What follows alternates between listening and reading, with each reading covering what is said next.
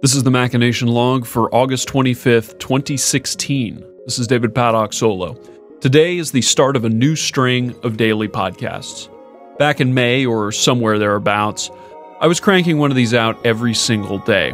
It obviously gets taxing after a while to need to deliver content to the black hole of the web every 24 hours, but the exercise provided several perks. For one, it meant that I got to get out whatever I wanted to say, so I wasn't wasting time thinking about whether something was sufficiently valuable to be worth codifying, an issue that eats more of my time now than anyone would assume from the outside.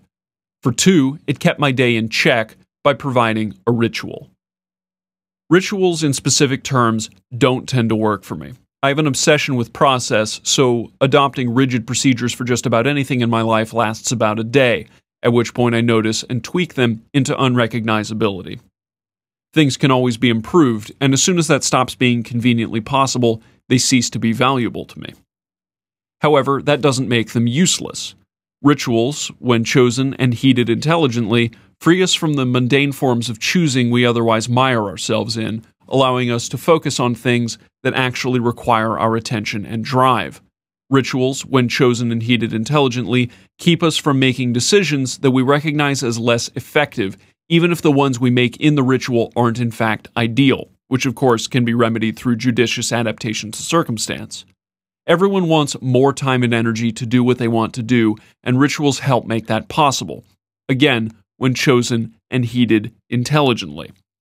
I believe putting out a podcast every day rather than every 3 to 7 at my whim is an intelligent ritual to heed. It makes me more adventurous, see the cultural outreach episode. It encourages me to reach out to friends more often, see the Beercraft episode with Mitchell, and, I'll mention it again for emphasis, it forces me to work on ideas until there is something worth sharing rather than just saying no, which I can just as easily do out of laziness as out of a genuine appraisal of value. Jocko Willink, a retired Navy SEAL commander who's been making the rounds of the podcast world, who will, sadly, not be making it for this episode, frequently says that discipline equals freedom. Those 3 words capture the essence of what makes ritual useful, and now that I'm coming down from my manic phase and moving into a longer transition state where I actually tend to get things done, a little more discipline will be good for me. And probably for you guys too. That's the Mac Log for today. If you want your voice heard on this thing, or more specifically, if you want your words heard in my voice, there is now a much simpler and dangerous way for you to achieve that. At the bottom of every page of the Machination Log, there is a form letter where you can send me things. I'll leave the rest up to you. For now, it's time to get Thursday rolling. Good morning, everyone.